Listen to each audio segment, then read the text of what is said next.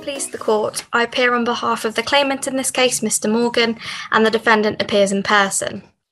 This is an application inviting the court to strike out the defendant's defence pursuant to CPR 3.4.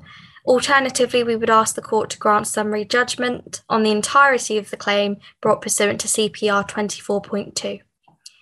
Sir, can I confirm, have you had sight of the papers? And have you had a chance to also read through the skeleton argument provided? I'm grateful. Sir, as you will see, I have set out the facts for this case between paragraphs 3 to 7 in the skeleton, and do not intend on going through these again unless you require any further clarification. I'm grateful. So the parties are not in agreement in this case, and I propose to present my submissions in the following way.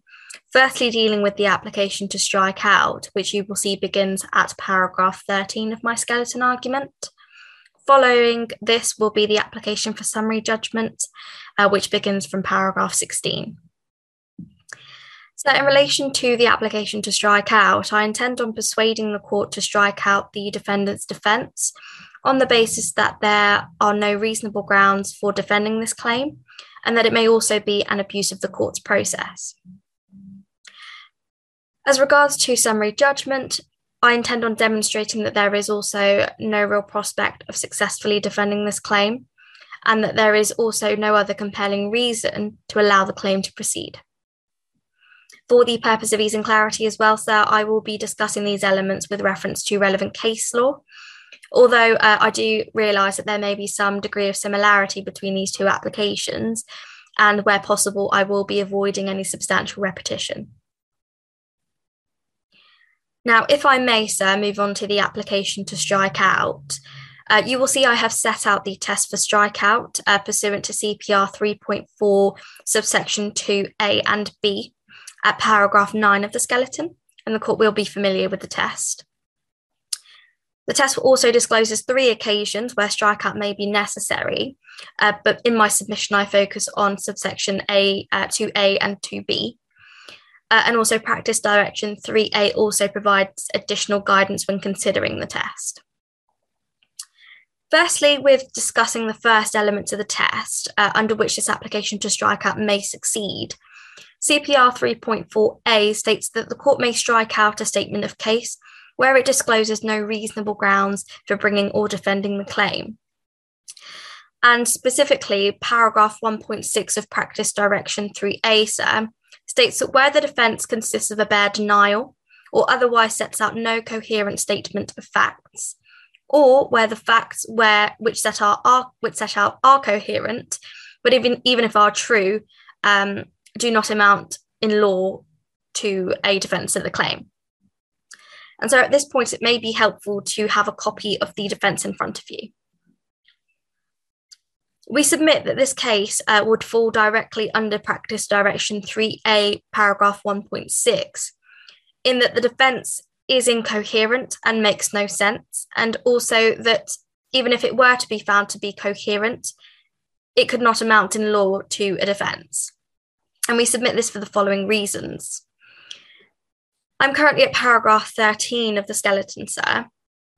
The defendant merely discloses that the claimant does not deserve the outstanding balance of £10,500, but fails to identify a term within the contract which in fact was breached.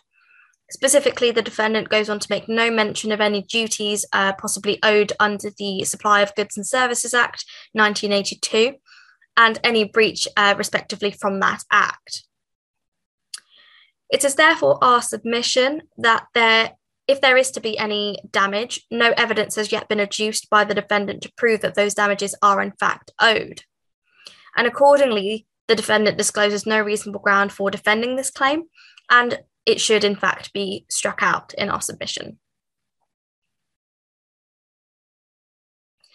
As to my second submission, sir, in relation to the application to strike out, this is pursuant to subsection 2B of the test, being that the statement of case can be struck out if it's an abuse of the court's process or is otherwise likely to obstruct the just disposal of proceedings.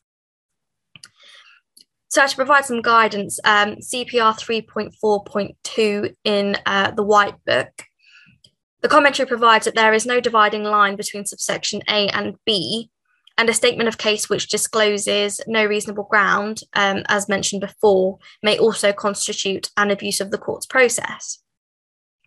And on the facts, it is my submission that this claim may be struck out on the basis of an abuse of the court's process. So I'm at paragraph 14 of the skeleton.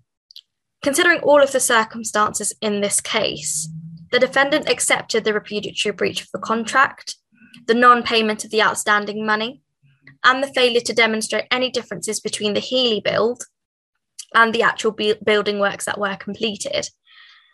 And this, in my submission, suggests that the claim will not require any further investigation at trial. We submit that this would therefore constitute an abuse of the court's process. Defending the claim would also be with complete disregard to the overriding objective, and would be an inappropriate use of the court's resources, which would be in breach of CPR 1.1, the overriding objective. So to strike out on this ground, there has to be an abuse, and striking out must be supportive of the overriding objective, and thus it's on this basis that we in fact submit that to allow the defendant's defence would be in fact contrary to the overriding objective. So the court may consider allowing the defendant to also have an opportunity to amend the defence to the claim.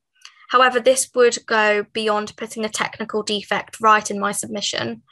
And if any previously omitted information were to be added, this would still be unlikely to establish a defence of the claim. And so it is on these submissions that I request that the court strike out the entirety of the defendant's defence. However, if the court is not with me on these points, I request that the court in the alternative consider the application for summary judgment. So if I may, just moving on to the application for summary judgment. Again, I have set out the test within the skeleton argument at paragraph 10 for summary judgment, which would be pursuant to CPR 24.2. And again, the court will be familiar with the test for summary judgment, namely that there must be no real prospect of successfully defending the claim, and that there must also be no other compelling reason why this case should be disposed of at trial.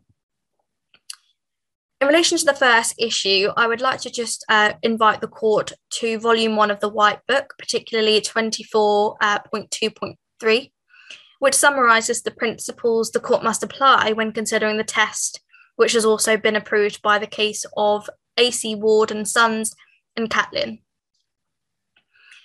So the law on this point states that real prospect means that the court must consider whether a claimant has a realistic or as opposed to fanciful prospect of success, or in our case, the defendant. And this was heard in the case of Swain and Hillman. And a realistic claim is one which carries some degree of conviction, meaning that the claim is more than merely arguable. And we're aware that the burden is on the applicant to prove that there is in fact no real prospect. And of course, granting summary judgment is at the court's discretion upon both parts of the test being satisfied. And it's on this basis, sir, that in my submission, there is no real prospect of the defendant defending this claim, as there has been no evidence provided as to that fact. Although whilst notice was given pursuant to CPR 24.5, the court doesn't usually allow cases to go forward simply because there is the possibility of further evidence being produced. And this was in fact seen in ICI Chemicals and Polymers Limited and TTE Training Limited, where I stated this at paragraph 17B of the skeleton, sir. In any event, we submit that it would in fact be a challenge to obtain further evidence for the defendant for trial, as the reason of failing to pay the outstanding sum seems not to be an issue of breach, sir, but rather an ill-founded accusation. As the defendant's case is bad in law, there can be no real prospect of defending said claim in my submission. Where the defence is also bound to fail as to a point of law, this would also make it quite difficult to establish a real prospect of success. And in this case, the weak construction of the defence demonstrates that the claim is bound to fail. And so to assist in reaching a conclusion, the court will know that it's not being asked to conduct a mini trial, as it were, but it should not accept at face value factual propositions from the defendant where there is no substantial point or there is no substance in what is being said. So as to my second submission on the application for summary judgment, I'm at paragraph 18 of the skeleton, which states the test, the second element of the test being that there must also be no other compelling reason why the case or issue should be disposed of at trial. And it's on this point, sir, that it's my submission that nothing, in fact, in this case provides a compelling reason why the case should, in fact, be disposed of at trial. If the defendant were to claim that bad faith is involved, this would be an issue determinable without trial. And if there were to be any jury decision in favour of the defendant, this would likely be set aside on appeal because a jury properly directed would not find in favour of the defendant based on the evidence or lack of evidence, as I should say. The claim, therefore, in my submission raises no other triable issue and therefore does not prevent the court from entering summary judgment on the entirety of the claim.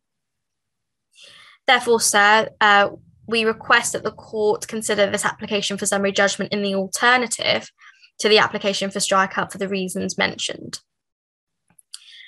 Sir, just to draw your attention to paragraph 20 of the skeleton argument, where I offer some guidance to the fact that the defendant is acting in person. The fact that the defendant is acting in person should not mean that the court should offer any greater indulgence to him, given his lack of representation. As it's my submission that doing so would be with complete disregard to the balancing interests of both parties. And this has been heard in the case of Barton and Wright-Hassel. So to conclude, we request that you consider our application to strike out or in the alternative to grant summary judgment on the claim. And that concludes my submission, sir.